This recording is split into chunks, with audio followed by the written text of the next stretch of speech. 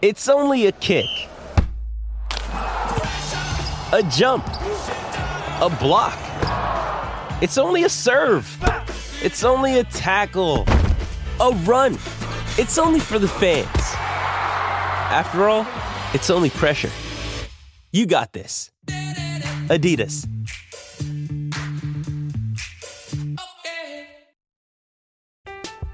I'm Alex Rodriguez. And I'm Jason Kelly.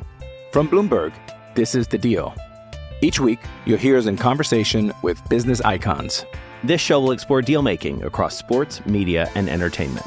That is a harsh lesson in business. Sports is not as simple as bringing a bunch of big names together. I didn't want to do another stomp you out speech. It opened up so many more doors. The show is called The Deal.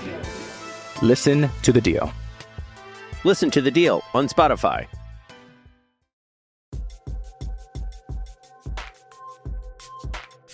Late start. We got our whole crew in Philly, so we had to wait for them to find their spots, but I'm glad that they did, and I'm glad you guys waited up with us for pretty phenomenal game, right? Yeah, I mean, our show is kind of like Tatum. It took us a minute to get going, but we're ready. We're jacked. We're gonna make plays. You just knew it was going to happen, right? It was either going to be Tatum or Smart, right? Right. Well, yeah, because I mean, Jalen had pretty much emptied the clip the first three quarters. I just didn't think that he still had that extra gear he could shift into to carry them to victory. And Tatum, let's be honest, he was due. I mean, you look at his numbers end of the night, he was 3 for 11, and he hit that one big three-pointer that put him up 80-78. And from that point on, it became Tatum's game. He did exactly what guys who are supposed to be top-tier talent in the NBA are supposed to do. On nights where you can't do a damn thing right, if you're within striking distance, you make teams pay. Yeah. I mean, there's a lot to talk about here tonight.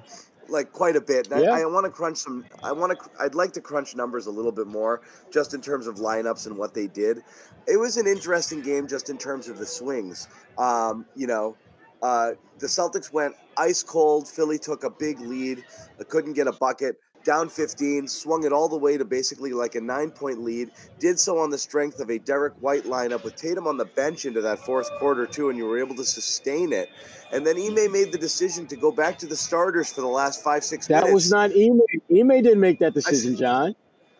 I am rusty. Ime would love to make that decision. Ime would give quite a bit to make that decision. Ime loves that double big lineup. Joe goes back to his double bigs, which isn't really his binky per se, okay? Joe has not been forged from the fires of double big dominance the same way Ime was and the Celtics' success was last year. Right. It was thrust upon him. It was, the analytics clearly say, hey, this is a good lineup. It dominated the NBA last year. When healthy, you got to run with it. So he's kind of sort of running with it, but it's a second half coming out of the break with the fully healthy lineup where those guys came out and looked like dog, you-know-what. And they pissed away a lead against the Pacers in the third quarter of last game, made it competitive all the way through, and absolutely let Philly run away from them there in the beginning of that third quarter as well. So it didn't look great. The decision to go to it late was a little curious, and I was worried about it when he did it, and it worked out, and they got what they needed out of it. Derek White was playing so well, removing him just seems strange. Forget about tonight. This is going to be a story that goes on into the future. The better Derek White plays, and the more he's able to do, and the more he's able to create, and the more he impacts the game in the many ways he's currently impacting the game, the more it's going to be hard to not – if you're going to insist on – putting big bodies out there, it's hard to keep him off the court, which means someone's going to come off the court, and that someone's going to be Marcus Smart. And it's a conversation that's going to be had if you're going to keep – because, again, you didn't go Robin Al. You went Allen Grant late. So you're keeping that extra kind of bigger body there. And it could be matchup specific. There could be nights where they go single. We'll see how it goes. And I think he will play around with it because Grant played the significant minutes tonight after playing 6 last game. So it's good that Joe's not going to lock into one lineup only. It's just going to be hard to keep Derek White out of that closing lineup if he's playing that well. Regardless, you got to find a spot for him in there. Yeah, but the one thing I will say, I think tonight it was a little bit more matchup specific because with Joel Embiid on the floor, you've got to have multiple bigs on the floor who can switch out because they're going to get switched out on. So I think it was a little bit more specific. But if you look at the final Totally. You numbers, have to. You have yeah, to. Yeah. when you look at the final numbers though in terms of minutes played, I mean Marcus Smart played 26 minutes, Derek White played 25, and I Yep. think we're going to see a lot of nights where their minutes are going to be pretty much interchangeable, just depending on who has it going more that particular night. But when you talk about scoring the ball, Derek White is in a great rhythm right now in terms of what he can do. And to me, I think the really special thing for the Celtics is that he's getting you points and it's coming in the flow of the offense without necessarily plays being called for him to score. He's just reading and reacting to what the defense is doing and making them pay when they don't give him the kind of attention that his scoring of late deserves. Yeah. And that's the thing is he's doing so much. He's creating on his own, which is just something that you just can't. I wouldn't say it's such an important thing when, especially at times when the offense stagnates, when you do have, because now you've got Brown, Tatum, Brogdon's able to create on his own, and Derek White as well. It just does so much for the offense where when you do see those double big lineups, it is really difficult. Again, when Marcus isn't hitting his shots and you do have, I'm going to spend at least 20, 30 minutes on Rob Williams' baseline jumper to end the half. But John, we've been begging for that shot, Yeah. for that shot, and and the thing about it is that it's not like it's a shot that's out of his wheelhouse. Yeah. It's literally a shot that if you go to a Celtics practice and you watch Rob work on his offensive game, you're going to see him shoot that shot. If he shoots it 10 times, he typically makes it like 7, 8, 9 times. And when we get to games and we see him matched up with guys like Joel, who does not like to go outside the paint, you're thinking that's the shot that you absolutely want to see him take more of. Because one, it's within his range, and two, in certain matchups, he's going to get that shot and it's going to be relatively open. Like tonight, he had a couple of those shots tonight, which, again, I think we need to see more of that from Rob going forward because it's not like we're asking him to do something that he does not have the skill set to do. Yep. You want to see it. So again, I'll let you pick and choose. There's a lot we're going to talk about. We're going to wait for Bobby and Josue to jump on here for sure, and get their takes as well. We're going to talk about just the interesting lineups and the rotations that Joe is playing. It's a second game. You don't play Muscala at all. Hauser, who was so big in the game before, didn't play tonight. And as you said, big bodies being able to throw some beef at Embiid is super important. Having Grant in there, I think, mattered. And I think that's why you went double big as much as you did tonight. And it makes sense. But you've got Tatum. Second straight game he struggled against Philly. He's had some rough games recently if you match it up against better competition. And so that's going to be something you want to talk about and look at.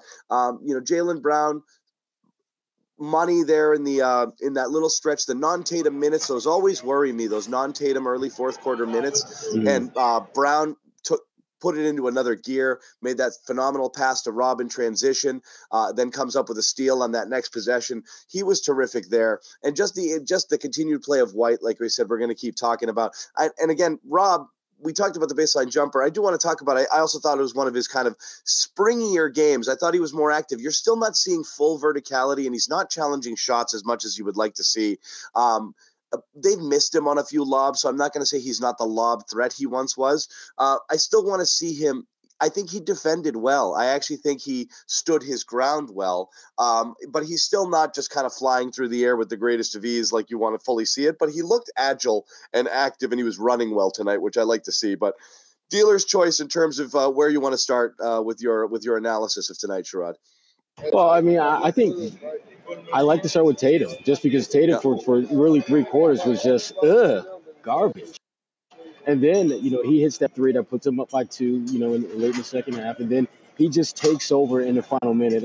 And for Tatum, he's going to have nights where he can't make shots. And we've seen that the last couple of nights in the first half. But the great players, when the game is absolutely up for grabs for someone to take a hold of it, they're the ones that take it by the strangled away victory from the other team. And that's what he did. I mean, Philadelphia, when they go back and watch the video, they are without question going to feel like they should have won this game. Because when you look at the way that they were playing, they were the more aggressive team, I thought, in the first half. They were far more engaged. They were doing all the things that you're supposed to do in order to position yourself to win. But the problem that they ran into was they became too Joel Embiid heavy. They really didn't figure out a way to get other guys involved. And that is, again, that's a big problem for them. They have to be a little bit more diversified. And, people are going to crap on Marcus Smart for his shooting. And certainly, at one point in the game, I think maybe first half, certainly, believe through the first 3 quarters, he had more shots taken than Jason Tatum, which would never happen. But Marcus's defense on, James Harden, I thought was really good. I mean, James Harden had 21 points, but he was like 4 for 15 or something. Not a factor. He was not a factor. James Harden didn't hurt you tonight. No. And Marcus Smart had a lot to do with that. In fact, he was hardly noticeable, honestly. Like, he did not hurt you tonight.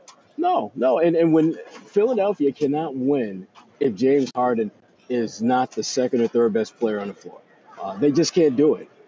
Because most nights, if you're talking about guys playing at their absolute best level, James is going to be one of the top 2 or 3 players most nights. Smart did, I thought he did some good things defensively. He took some shots that I did not like to see him take. I thought he forced it a few times, which we're accustomed to doing. But overall, his job is to be a top-tier defender, and I thought he did a pretty good job of that tonight against a really good scorer, James Harden. Hey, it's Kaylee Cuoco for Priceline. Ready to go to your happy place for a happy price? Well, why didn't you say so? Just download the Priceline app right now and save up to 60% on hotels. So whether it's Cousin Kevin's Kazoo Concert in Kansas City, go Kevin, or Becky's Bachelorette Bash in Bermuda, you never have to miss a trip ever again. So download the Priceline app today. Your savings are waiting. Go to your happy place for a happy price. Go to your happy price, Priceline. And again, you do have to take some things with a grain of salt. Like, there were ugly portions of tonight's game, for sure. But Philly played really good defense on the Celtics tonight. They really did.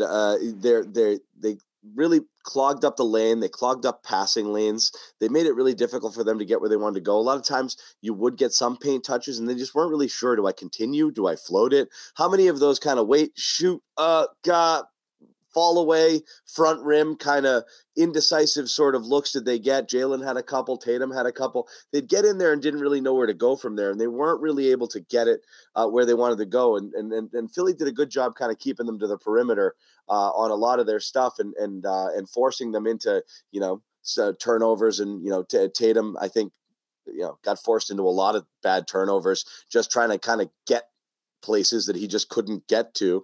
Double team was frustrating him. Even some single defenders were frustrating. He was just having a difficult night getting where he wanted to go. But credit Philly's defense; they made it a little bit ugly for Boston. So I'm not going to completely throw that out. But you still want your star to be defense proof. Not fully, but that's the whole point. That's what makes you stars. You don't want your star to be able to be taken out of games. We've seen it a couple times, with Tatum, more than you'd like to see it. And you're not going to, discredit everything that he's done. But last game against Philly, not only did he struggle to score, he struggled to get shots off. I think he only had 12 shot attempts last time that they played one another. And that was that amazing game where they were without Brogdon, without Smart, without Al, without Rob, and they lose JT to a broken face 15 minutes in, and Tatum scores 12 points on horrible shooting, and they won that game. And that was probably one of their best wins and one of Philly's worst losses this year. You kind of wanted to see Tatum come out and acquit himself a little bit better, but still, frustrated. And I think he kind of took himself out of the game mentally a little bit. He was getting frustrated with himself. Yeah, I mean, the one thing you touched until on, the end, which is fine. Exactly. Right. Last game against Indiana, he admittedly had a crap game and scored 31 points. A lot of people wrote about that's part of the evolution of Tatum. You can have a bad game and still walk into 30 points. That's pretty incredible. He had a pretty bad game tonight, and he still hits the big shots late in the game winner. You'll take that, but you still want to see him be able to beat that pressure and not have it get to him the way it did. Yeah, I mean, in the Indiana win, he had a really good second half. Tonight, he had a really good fourth quarter. And still, at the end of the day, his numbers were solid. But you touched on Philadelphia's defense. Their defense during this 5-game winning streak they had prior to tonight was one of the top 2 or 3 defenses in the entire NBA. Yep. And I asked Doc Rivers about that before the game, and essentially he said that it's just guys getting accustomed to playing with each other, them developing a rhythm. But I think there's some truth to that. But also, they've taken one player who has been just defensively challenged his entire career out of the rotation altogether, and that's Montrezl Harrell, who just doesn't play. And the reason why he doesn't play is because guys are shooting damn near 70% from the field when he was on the floor. Yeah. Doc Rivers has figured, he's done some things as far as taking with their rotation to make them a better team defensively. But you're right. Tatum, I would like to have seen him to assert himself a little bit earlier. Like I thought Jaylen Brown came out with the kind of fire and intensity that you want from one of your star players. He had 8 of their first 13 points, was clearly getting where he wanted to, when he wanted to. The only thing that slowed him down in the first half was those 2 quick fouls in the first quarter. And other than that, Jaylen Brown, they did not have an answer for him. And, that's the thing that makes the Celtics team so dangerous. They're figuring out ways to beat you in unconventional ways. Like, they don't need Jason Tatum to go off at 35, 40 points. That's the difference this year. Yeah. Whereas if you look at a team like Philadelphia, you let Joel Embiid have a game where he scores 12 points or 15 points and see how many points they lose by. They probably lose by the number of points he scores because he's that impactful. He means that much to them. And the Celtics have figured out ways to get other guys involved that, while, yes, for them to win a championship, Tatum has to be great, Jaylen Brown has to be great, but they don't have to be great for them to win against good teams. And it's not just individuals. You have games the Celtics have won this year where you're right. Tatum's been terrible, where Tatum and Brown have both been off, or one or two have been missing multiple players. You've had games where they've shot 20-something% from 3, games where they've turned it over 20-something times, and games where they've been out rebounded by 15 or so and still won those games. So it is amazing, it's not one thing. Like a lot of teams you can say, like, well, if we shoot well tonight, we'll be okay. Or if we just, are able to match those guys on the glass, we'll be fine. Celtics can come up short in a lot of different ways and still find, and that speaks to the depth of Bob Ryan on the Ryan Goodman podcast on CLNS Media last week says the deepest team he's ever seen.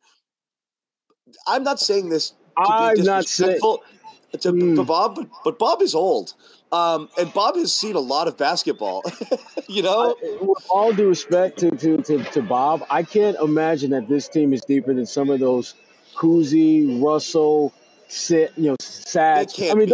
Those teams had like 7, 8 Hall of Famers. This team has maybe 7 of the 15 best players in the NBA at any given time, Right. Yeah. I get it. I'm excited about this team. A little hyperbole there. He might be talking modern era. Let's go 80s and on. It's a pretty free. And again, obviously those 86 teams, you've got Seasting and Walton and those guys coming off the bench.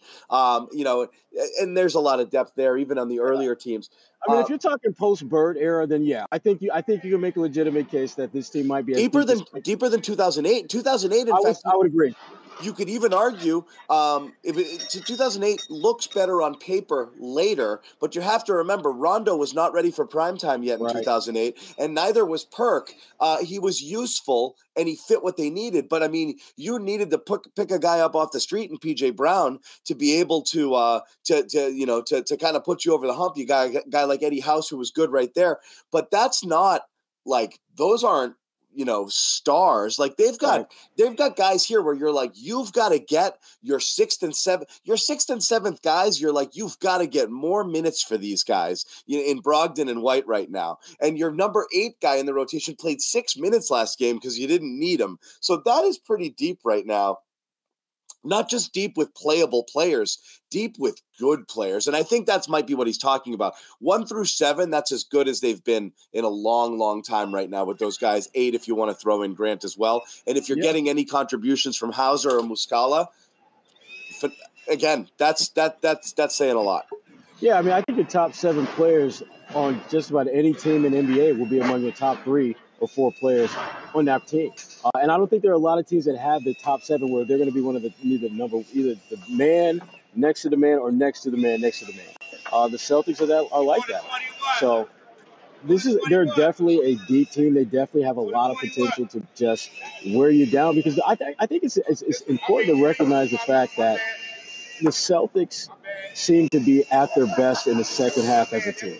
And I think a lot of that has to do with the fact that their best players are just better than your next level players. When you get past your first line of stars, who's next? And when you compare the Celtics, who's next after Tatum and Brown, and you start looking at the other team, once you get past their top tier stars, the Celtics match up pretty damn favorably against almost every team in the league in that regard. So this team, if they're healthy, I just don't see anyone beating them for the title. I just don't see it. Can it happen? Absolutely, but it won't be because those other teams are better. It'll be because either the Celtics underachieve or something goes wrong with coaching or there's an injury, but it won't be because that other team had more talent. That's what Brad Stevens has done. He's put them in that position. Yeah, it's pretty impressive right now. You definitely have to, again,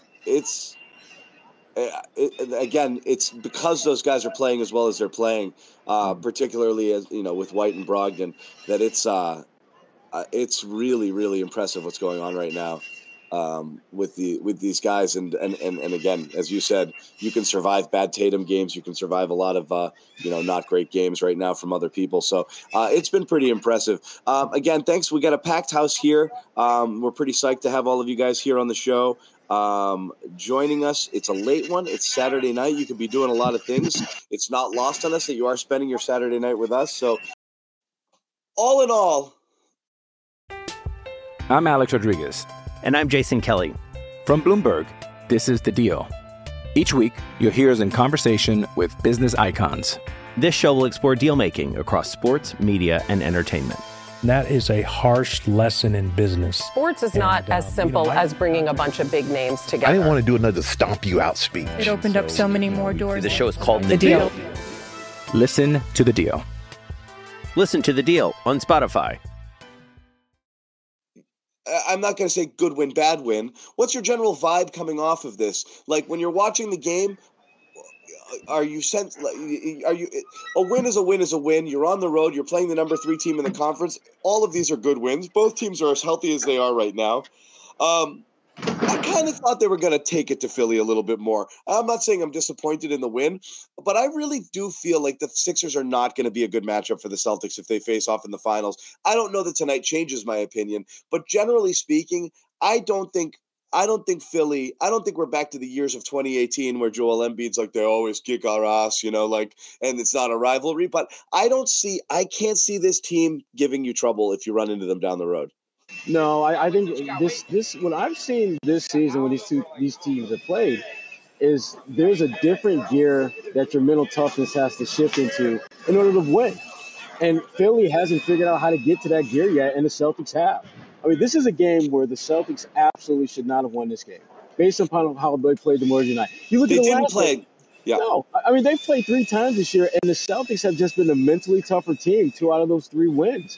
And there's no rhyme or reason or way to fix that. The Celtics have that extra something that when you're matched up with a team and you're comparable, you're going to find a way to get over the hump. And the Celtics have shown even when they're not at their best, even when they don't have the top players, even when every single analytic data point that you have says that they're going to get their asses kicked, they're going to find a way to beat Philly.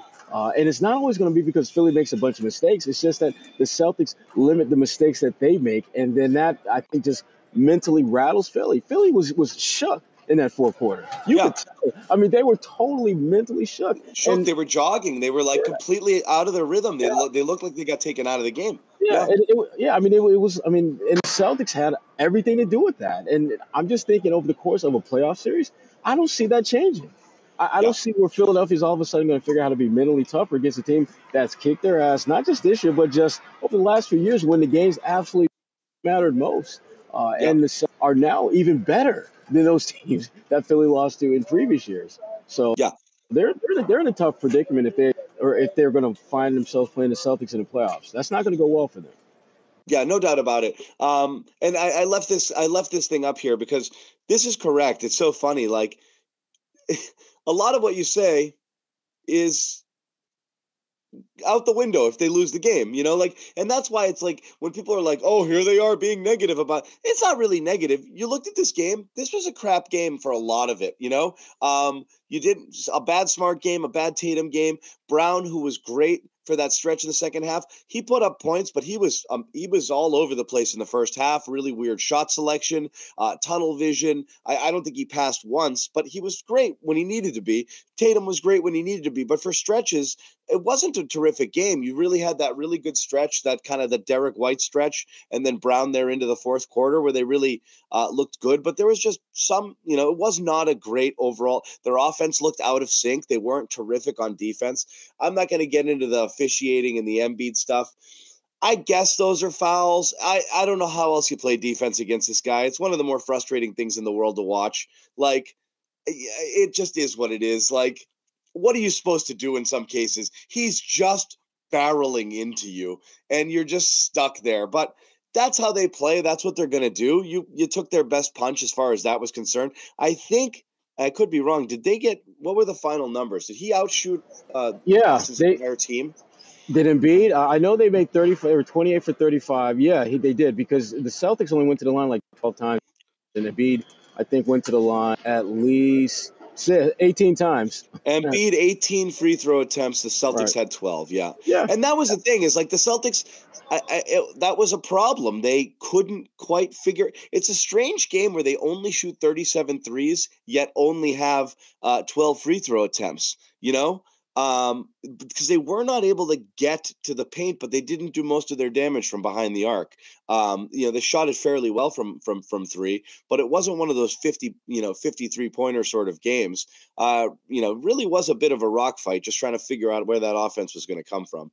Yeah, and it's going to be like that, obviously, from time to time. But the thing that I keep coming back to with the Celtics, and we talked about this earlier on a show, where Philadelphia played well enough for most of this game to have won. There's I don't think anyone is going to debate that Philadelphia. If this were a fight, a boxing match, Philadelphia would be way ahead on damn near everyone's scorecard. But the Celtics delivered that knockout punch in the fourth, and that's it. That's game time. And this is and you're right. And go ahead.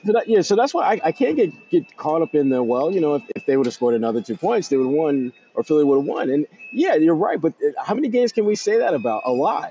The bottom line is, when the game absolutely mattered the most, the Celtics were the tougher team mentally. They made the shots and they got the stops, forced the turnovers. They had Philadelphia where they wanted them when it mattered most. And that's really that's the game. That's ball game, folks. Yeah, Celtics made the winning plays, and that's it. And that's that. And I do want to applaud Joe. I promise we're getting to Al next. I promise. I was saving it a little bit for Bobby because I know he loves Al discussions. I promise we're going to Al next. I'm going to applaud Joe because on that last play, I kind of jokingly, tweeted, don't just do one of those give it to Tatum and get out of the ways, run a play thing. And obviously, I got dunked on for that tweet, but the reality is they did run a play, and it was a pretty damn good play. It wasn't just ISO, give it to Tatum, top of the key, clear out, and let him go to work. I hate that stuff. I don't think that those things go very well. But I liked what they did, putting him in the backcourt, getting him running, coming to a hard stop there because he's coming with a head of steam. He stops on a dime. He was able to get separation on that three-pointer, but he just gets a catch with his back to the basket there, turns around and sets up. It's a lot harder to get something going to the basket. You almost know he's pulling up and it's going to be off balance. That was a smooth, in-rhythm shot and a beautiful pass with that Marcus really threaded the needle on it to get him there. Pretty risky pass, actually. That could have gone. I don't even want to talk about that, but that was not an easy pass Marcus made. Great catch, great stop, great shot, and terrific play. So hats off to Missoula for dialing that up. I thought that was much better than the just give it to me and get out of the way sort of last second play that you tend to see a lot of times. From the Celtics. Let's talk about Al. This is a fair point. They're absolutely dead if Al doesn't go on that 9-0 personal run when they were really floundering there and hit his first 3 field goals of the game back to back to back. 9-0 personal run, 9-0 team run to take it from a 14, 15-point game down to something manageable again. Al doesn't do that. We might not be having any of these conversations right now. No, and you got to give Al credit for frankly just taking advantage of what I thought was there all game long. I thought Al, I mean, if Al were having one of those heat check type games, he could have gone for 30. And every shot would have been like a relatively open shot. And you go back and you look at this game, Al missed his first three shots, and every single one of them were catch in rhythm, wide open threes. So Al getting hot isn't that big a shocker against Philadelphia because they don't defend him because their best player at that position doesn't defend outside the paint. And Al is a smart enough player, crafty enough player to get to his spot. And the Celtics, to their credit, are smart enough to get him the ball in those spots. So Al, there's no question. Al, we talk about that spurt that he wanted knocking down shots, but I just thought his overall defense on Joel was good. And again, you can look at the numbers and say Joel, scored a ton of points. Joel had to work his ass off for most of those points. Joel was not getting the ball in the sweet spots where he's used to, dunking on guys left and right.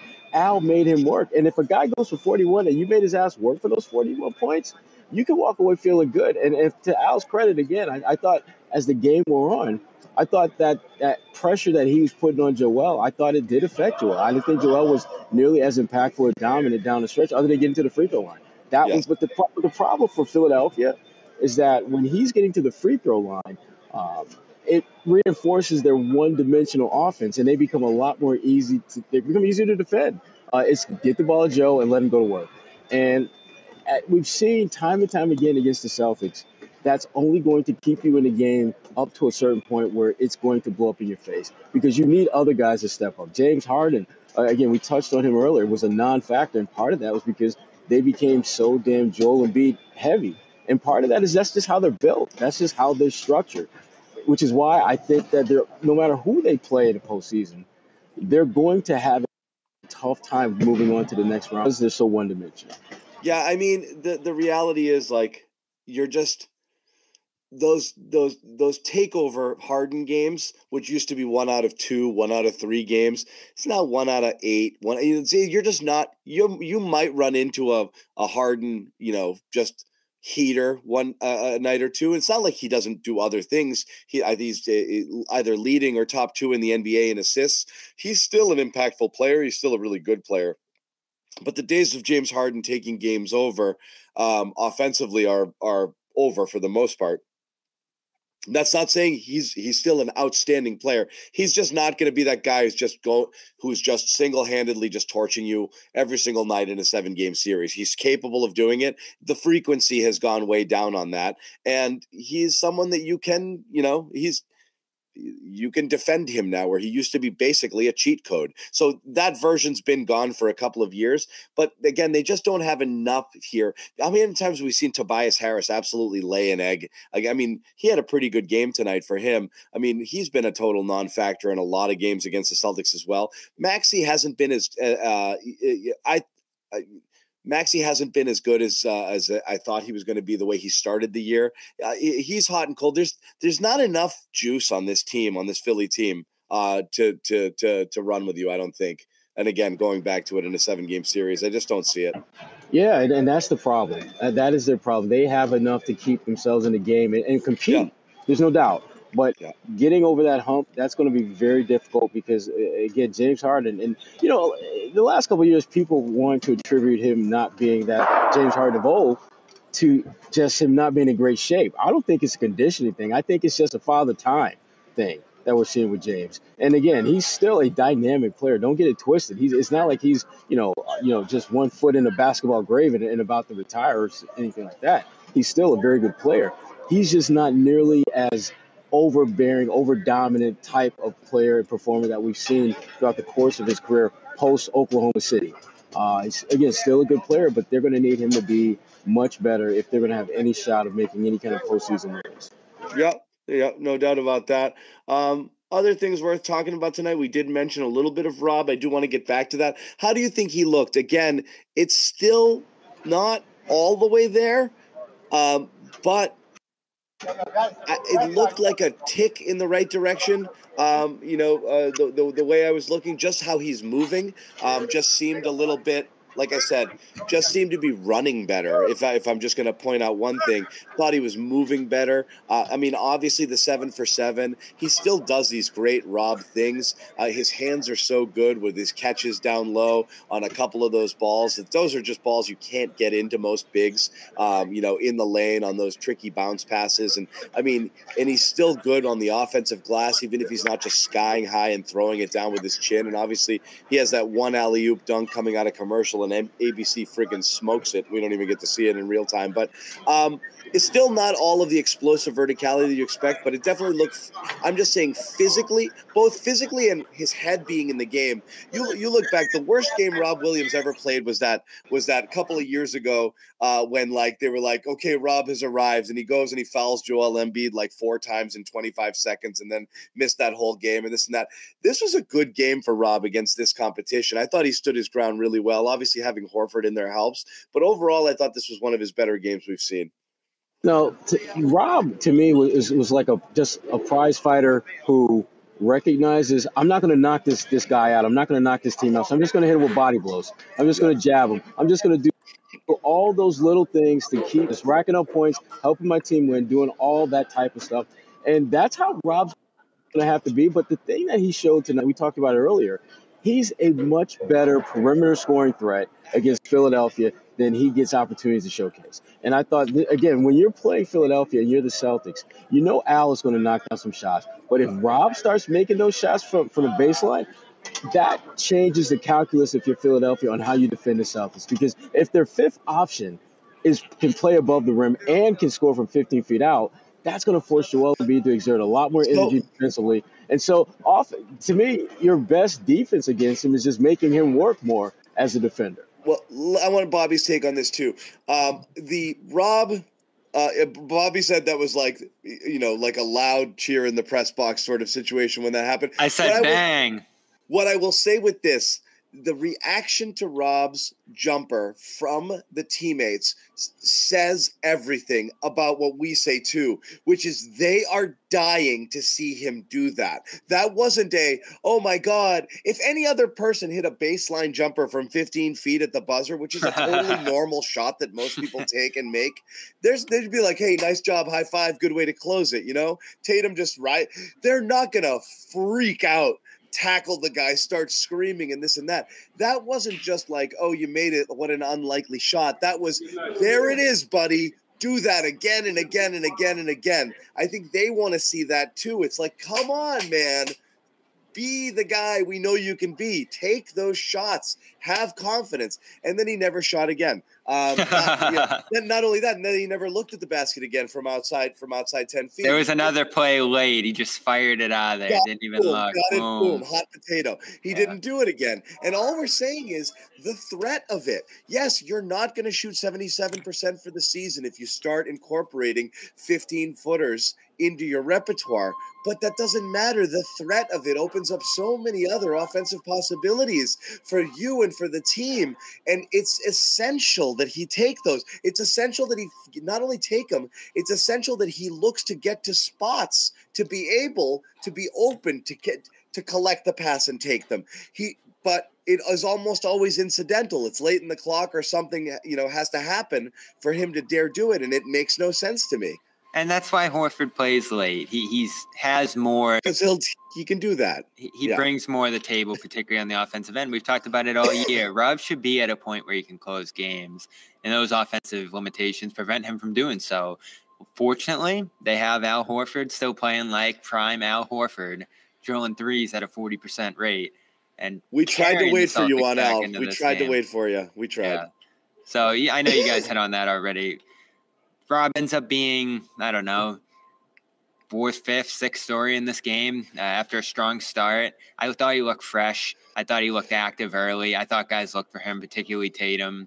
And he got in a good flow early that sort of dissipated as the game went on. Rotations went away from him, as I just said. And it's a step. I thought this was one of the better looking games from him this year in terms of just his activity. And but this super chat asks for it. Yeah, I think, and Bobby said it earlier, Al's got to kind of close because he can do so much more for you. Rob needs to do those other things. He needs to be able to be a scoring threat if he is going to catch the ball.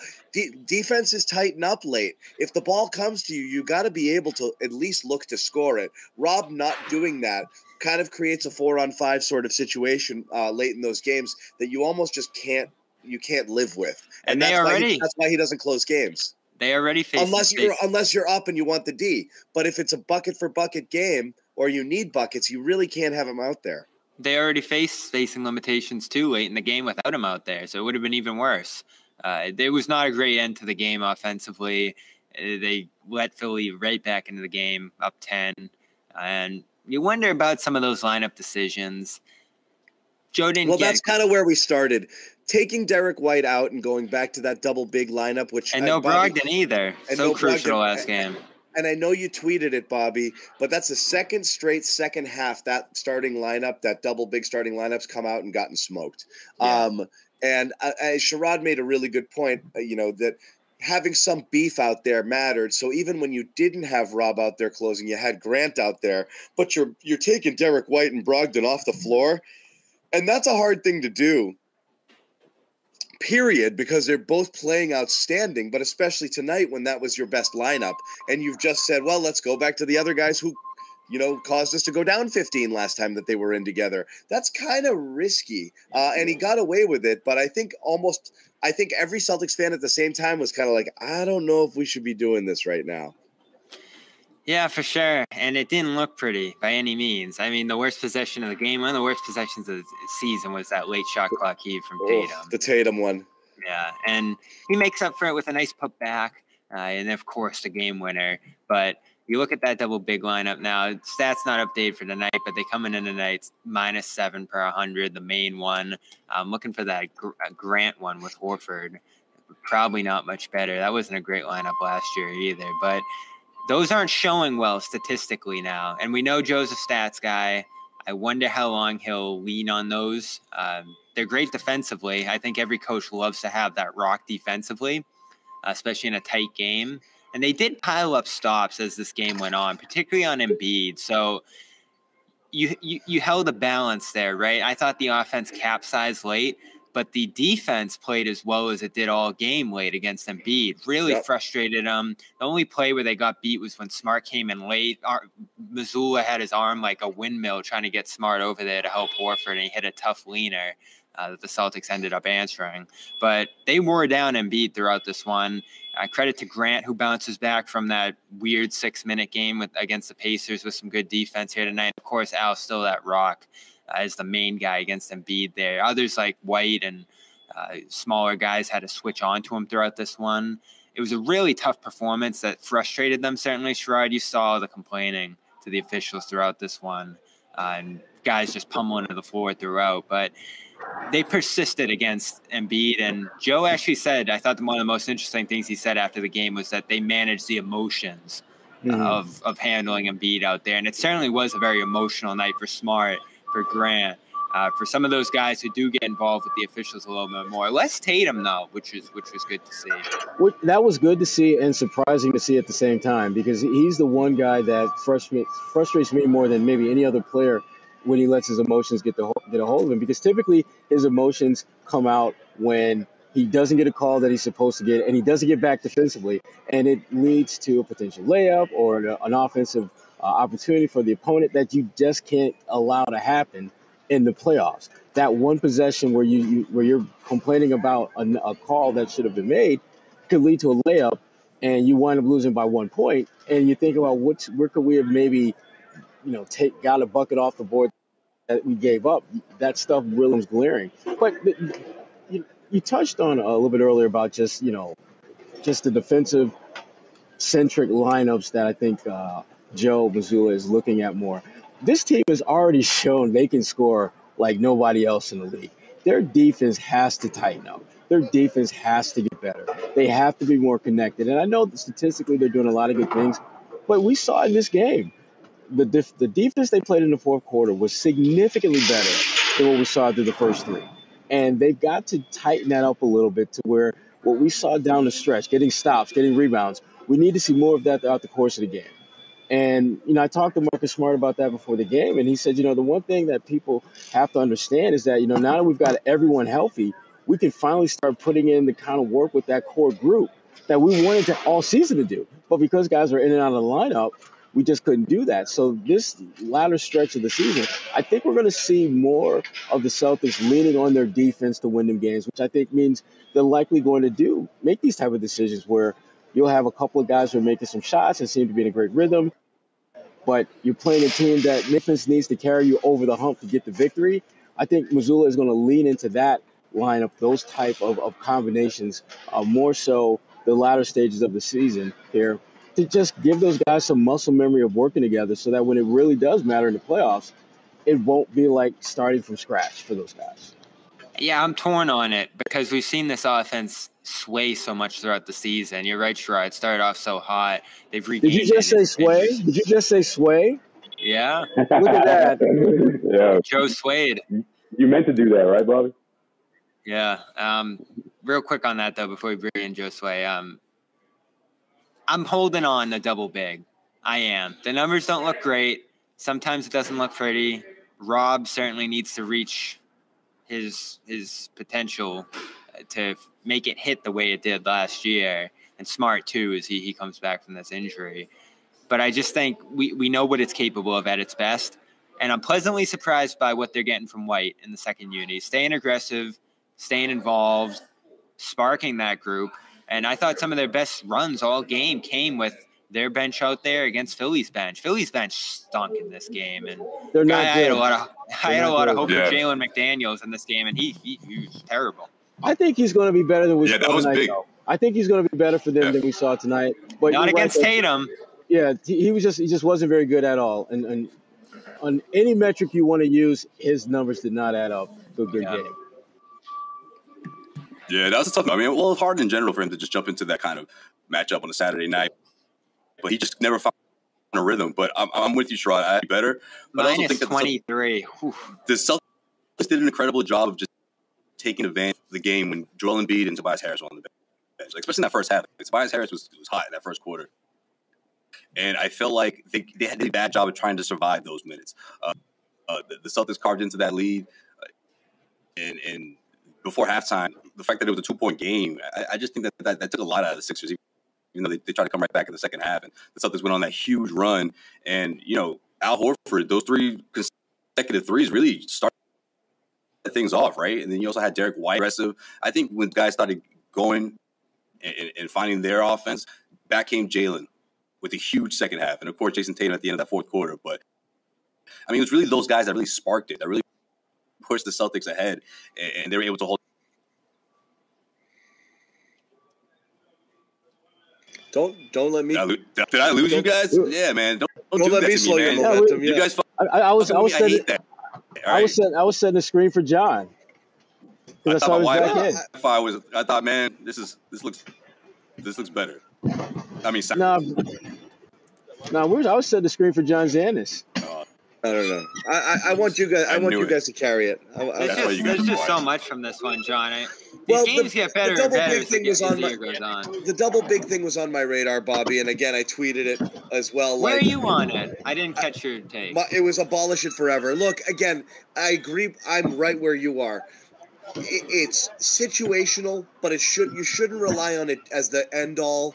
Be all. It worked for us last year, and we were so dominant. And let's just roll it out again, because, as you said, it only works if Rob is. Who's in the cafeteria right now? Okay. Let's take a pause. It only works if Rob is transcendent Rob.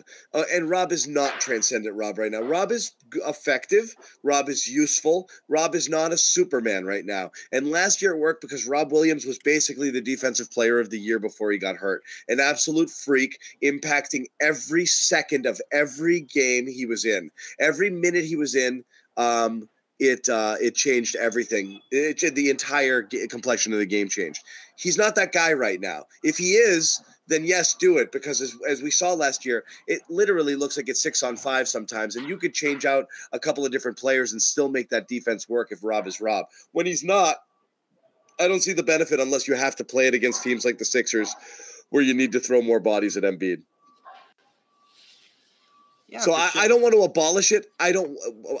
So that's not the right way to look at it. Here's the thing, John. I don't want to abolish it. I want to not use it as a default, as the automatic start every game, start every half, start, and close the games. And I'm so tempted by swapping White for Rob because of that 119 number. They're so dominant offensively with that small ball group. Yeah, I love it. Yeah. But what have we talked about with Rob? The involvement. Starting gets him more minutes. It gets him playing with the starters who are more likely to set him up. And they've only started 2 games with that group now. I guess 3 after tonight. They have to mesh. They have to play more together. They have to see if they can get back to that level with that group out there, because I think it's the biggest reason they made the finals last year was just how suffocating that group could be and how dominant offensively they'd score off those stops. It hasn't shown through 8, 9 games of that group playing in general. But they've played so few minutes together across those games that it's hard to draw anything from it yet. Yeah. Tough matchups. The Pacers went small and ran them off the floor. Tonight you're dealing with Embiid and his dominance all game and dealing with the fouls and everything else. So you just need to see it more. Give it time. Make some tough calls. And this is the thing, John. Forget Joe's game plans. Forget timeouts, all the stuff we've talked about. His greatest challenge is now.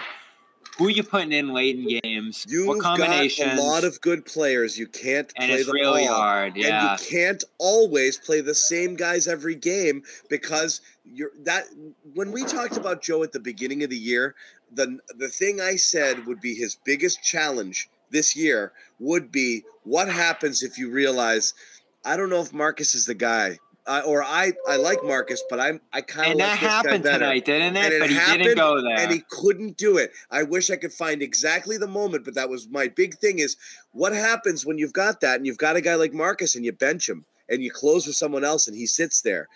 Fine. He might say the right things, do the right things. He's going to be irked. And if it happens again, you could have a Marcus problem on your hands. What happens if he decided that he didn't like the way Jalen was playing or Tatum? Goodness. So when did he come back? Nobody's sitting guys of Jalen and Jason's caliber. That's never happening unless you're mad at them. But you can tweet, but you can sit he loves Jalen. You can sit Rob, you can sit Smart. Those guys should be interchangeable. Outside of Tatum and Brown, really, the rest should be matchup dependent or hot hand dependent. And that's how I think you have to look at this team is what's my best 5 around those 2 to close games with based on how the game is going and what I think each is giving the game at that moment. That shouldn't be hard to do, but I think it is going to be hard to do for Joe. Well, he kind of sandwiched it in this game by sitting him from the middle of the third to the middle of the fourth, like about that 5-minute mark in the fourth, and let Brogdon and White roll for that stretch. And it worked to some degree because they end up winning and scoring just enough down the stretch, getting just enough stops down the stretch. But there is a case that if you play White a little bit more, if you play Brogdon more than 20 minutes tonight, maybe you go away a little easier late. Maybe you have some better possessions when Philly goes on that run to take the lead late.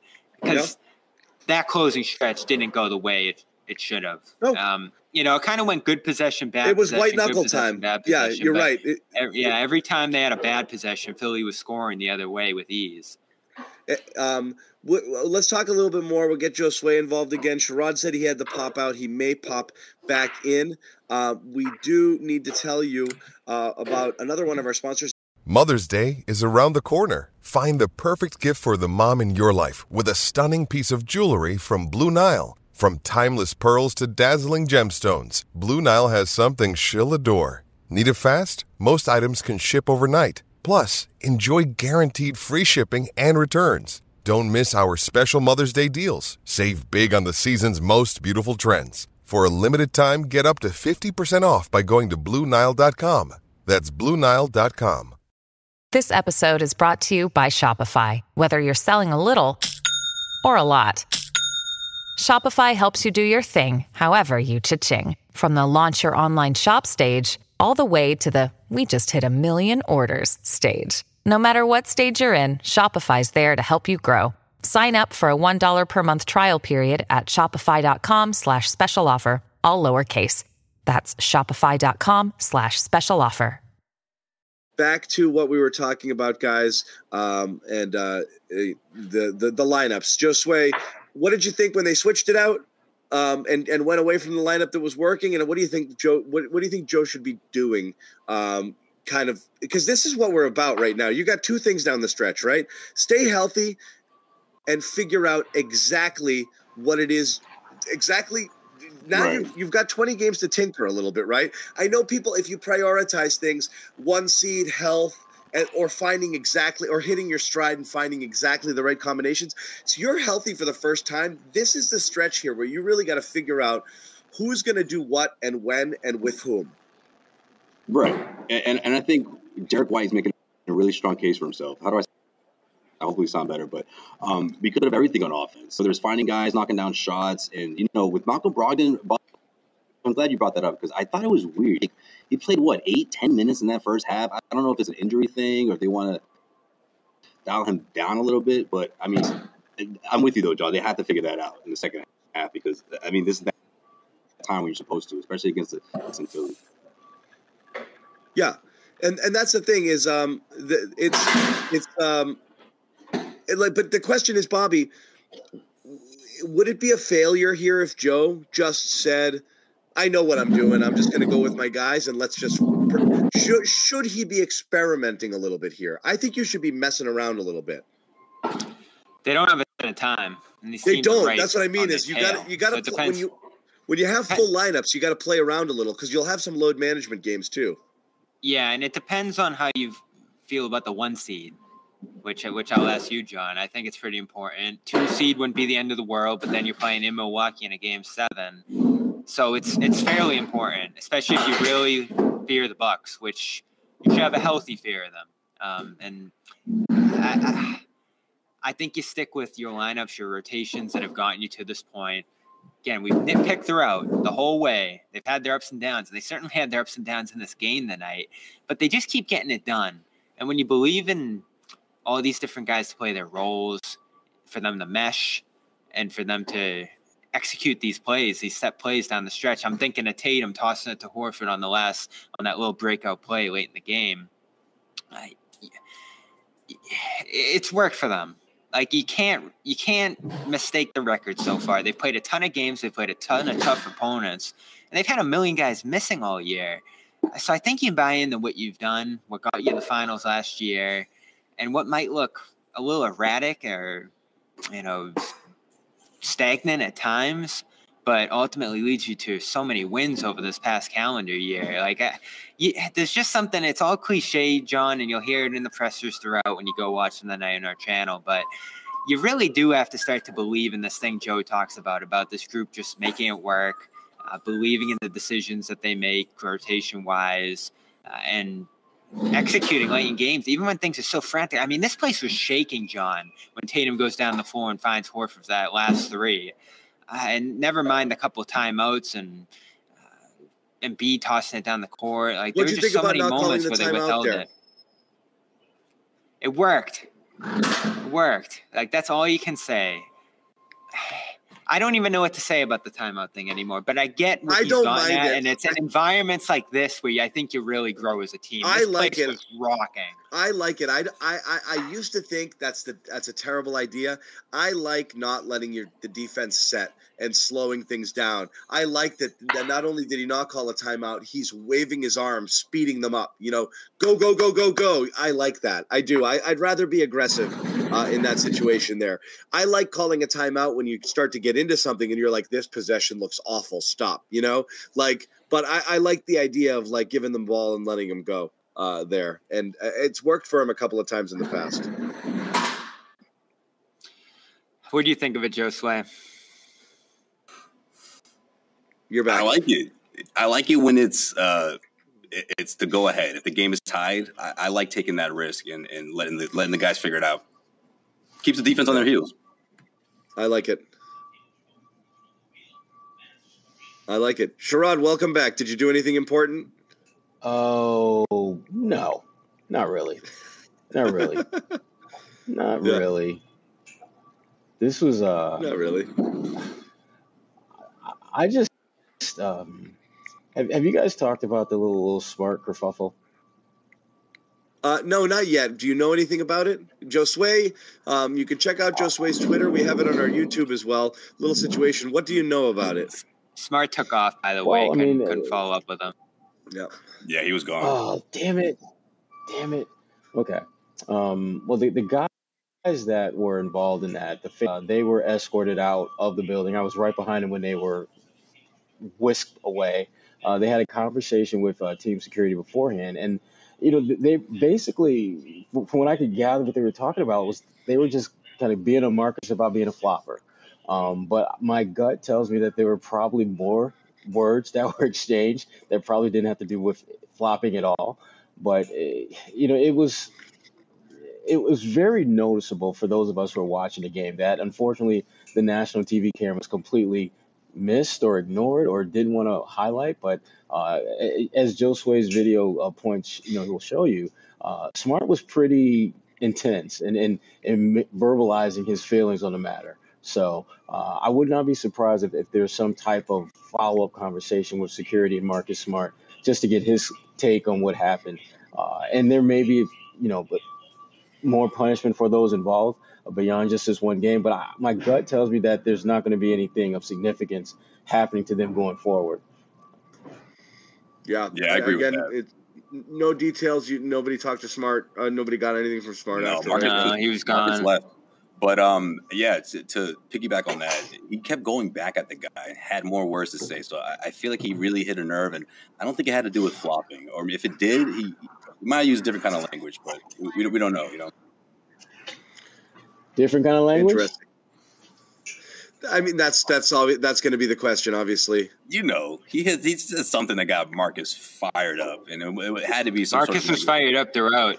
He didn't appreciate it. He rode a wave through this one for sure. I'm still stunned he didn't get teed up. Grant was talking in the locker room about some of the interactions with the officials, and he had said a couple said, "All right, you're right, Grant," and they got into that thing again, John, tonight, right? I don't think it killed them, but Grant Smart definitely. I think Joe put it best when he said, "Rode the emotion of the Embiid experience there." Yeah, they dipped into that. Yeah, they dipped into the "woe is me" well tonight, and they've been really good about staying away from that.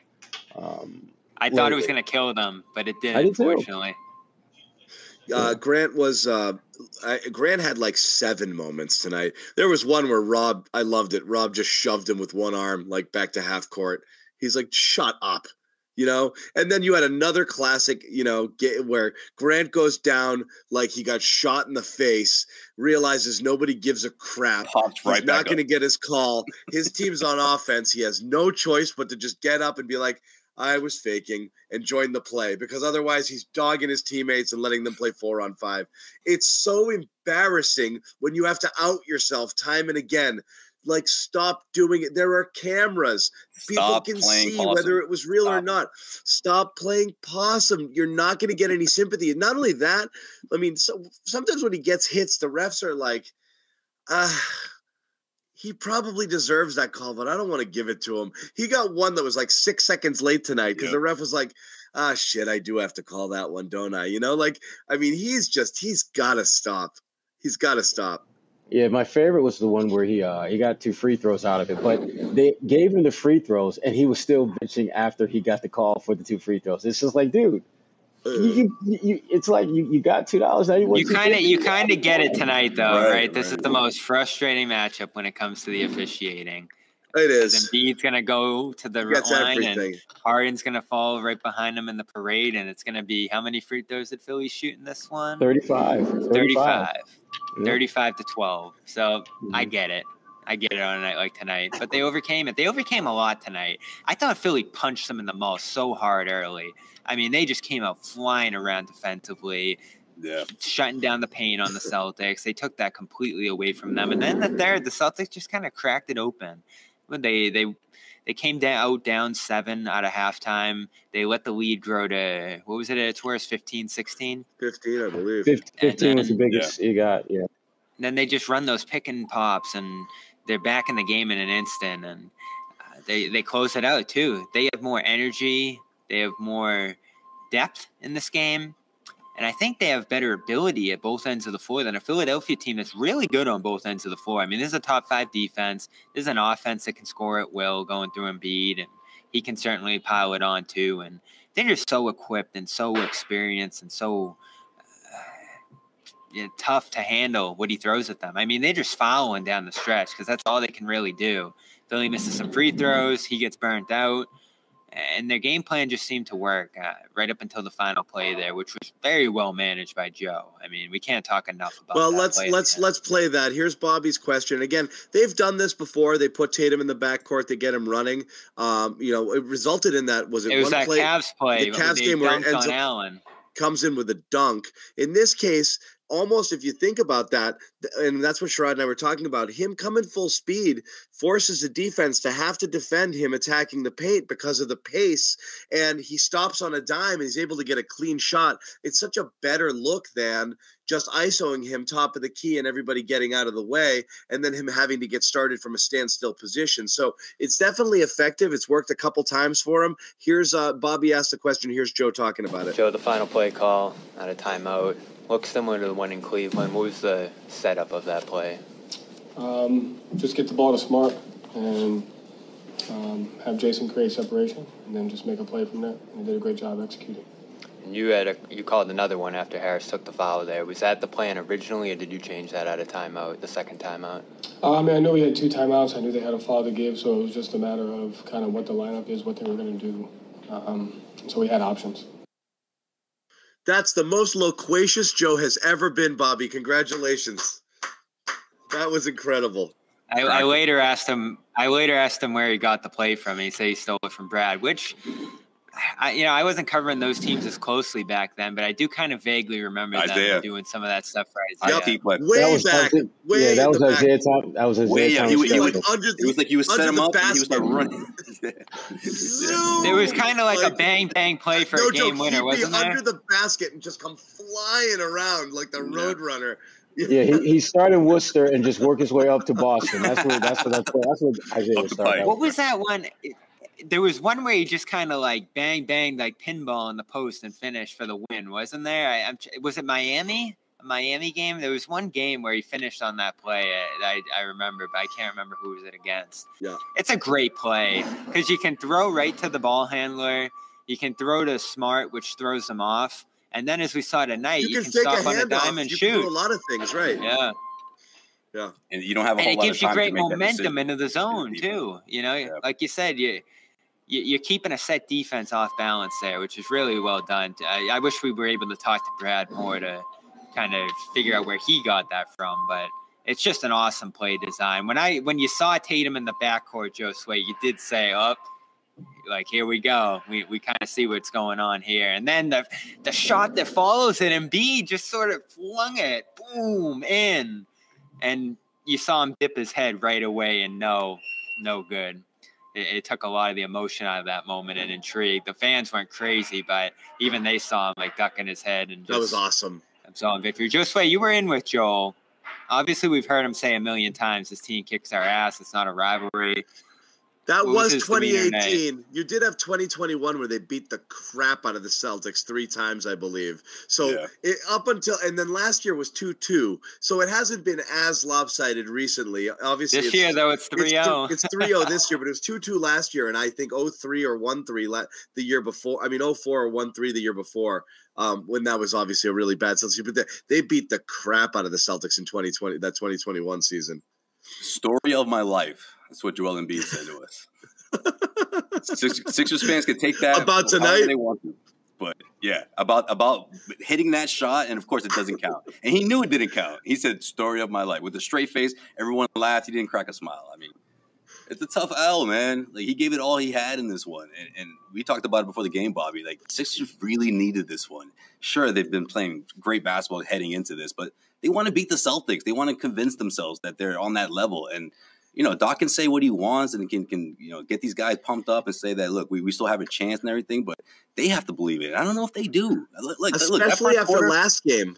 That was the best. You know what? This second quarter or fourth quarter, whatever you want, that's probably the best I've seen Philly defend the Celtics. And they were still only up by 6 at halftime. Still only up by 2 after that huge start in the first quarter.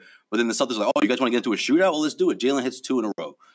Tobias hits 2, but then Derek White starts going. Like the way they ended that first quarter, buzzer beater for Robert Williams. Derek White just making plays one after another. It's just too much. I mean, if people want to say it's the depth, sure. The Celtics are a deeper team, but at the end of the day, I just feel like the Celtics just have their number in one way or another. The way that they defend them, and mentally, I think they take up space in Philly's head right now, and Joel Embiid especially. Well, especially after last game, right? I mean, Celtics beat them with Blake and Sam and basically nobody, and Tatum playing like ass. Yeah, he was so mad about the defense, and they picked it up this way, at least in the first half, and Doc didn't complain a whole lot about it, but he just said, man, like, this team is just really good. And of course, he led with talking about Jaylen Brown and Tatum and Derek White. He really emphasized what Derek White was doing. Like he thinks that was a big part of the second half, along with, of course, which he said kick runners from Al Horford. We've talked a lot, John, about how Rob's going to be that X factor. Like, if he's healthy, they're going to win the title. If not, they won't. But White, and I've talked with Ahmed actually a lot about this. I think he actually said it before I did, our producer. White's the guy who's going to swing a lot for them too, because he's settled into this groove, and he's this depth piece that's probably like the best seventh man in the NBA. It's pretty lopsided there in terms of like the quality of the depth piece that he is on this team. I mean, he was just averaging 20 a game. He's started more games than he hasn't this year. It's really strange to even call him a bench player. It's an incredible luxury, and now he's playing well there. He's basically like a sixth starter, It's bizarre, but yeah, I mean that. If he's good, they're unstoppable. Sherrod and I were talking about it earlier. When you have White and Brogdon playing as well as they're playing at a level where they could start for any team. You know what I mean? And you've got them coming off the bench. That's an insane luxury. You do not have starter caliber players, like not just starter caliber, good starters sitting there on your bench, ready to come in and basically just pick up right where and you might even argue at this point that, I mean, there's some people out there that'll tell you both of those guys are better than guys who are currently starting. Like that's an insane luxury to have. And if you're getting anything if you're getting the best version of Grant and anything from Muscala, or Hauser knocking down shots when they need to be called upon, there's a lot of depth here when because those guys are playing as well as they're playing right now. We did want to talk about one more piece of sound here I wanted to play here. Again on the final play, this is Tatum talking about the final play and what was kind of going through his mind. No, we got like a routine every time out, depending on who's in the game. Malcolm either helps me up or Grant. And Grant was right there, and I always wait for one of those two guys to help me up. And he grabbed my hand. I looked at him. I said, it's game time. We going home. And he said, all right, let's go home. He called game. Let's go home. He called game. Let's go home. Let me cap up the show with this, John, there, because we know Tatum hates Grant at times. No, he loves him. Doesn't he seem to love him? Doesn't he seem to love him? Yeah, he loves him. He's like his little brother. He wants to give him saying. That's what I'm saying. Exactly. He can't stand him, but he loves him. And John, that's why they're gonna keep him. They'll keep him if he takes the $9 million he's worth now. Right. I was gonna say if he didn't love him, he wouldn't even talk to him. Wouldn't give him that attention. But he does that out of love. That's brotherly love right there. So I talked to Grant tonight in the locker room about the 6-minute thing that confused all of us, and I talked to Joe a little bit about it tonight too. It's frustrating, Grant said, especially if you lose a game like that. It's really frustrating.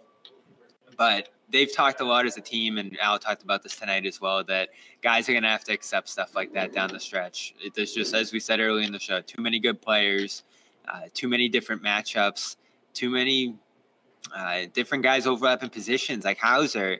Whatever it was that led them to play Hauser as much as they did last game against Indiana was a smash hit. It was just an excellent game from him, and it was the right move to play Hauser over him.